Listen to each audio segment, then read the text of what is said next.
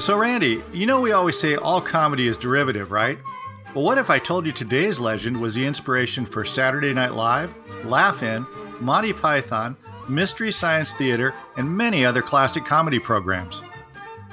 Lead on, McDuff. You've got my attention now.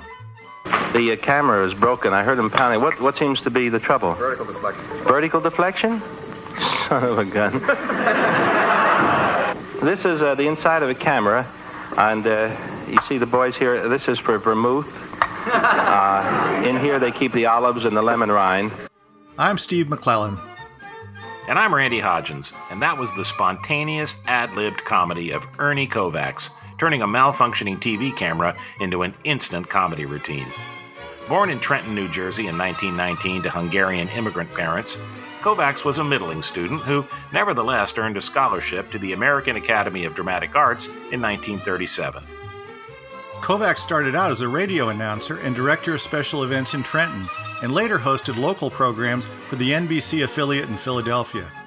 At WPTZ, Kovacs began using the ad-libbed and experimental style that would become his reputation. On his many television and radio programs during the 1950s, Kovacs created a rotation of recurring roles, like the exasperated Uncle Buddy and his precocious adolescent companions, lisping poet Percy Dovetonsils, and Mr. Question Man, a satire on the long-running radio program The Answer Man, which later influenced both Steve Allen's version and Johnny Carson's Karnak character. While I was packing my clothes for a proposed trip to Naples and Venice, the lid snapped shut, and I am locked inside. What shall I do? I think you should give up your plans for the trip. I feel that you will not enjoy an ocean voyage inside this trunk. And it does not seem a fair test for those delectable Italian dishes. They lose much of their flavor after being shoved through a keyhole.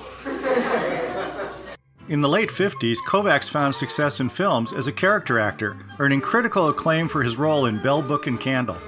Kovacs' surreal humor even managed to find its way into this faux trailer for his first film role in Operation Madball. The name of the picture is Operation Madball. And the picture is based on the book Webster's New Collegiate Dictionary. It's the unexpurgated version. Kovacs tragically died in a car accident in 1962, and his true genius was not recognized until after his death.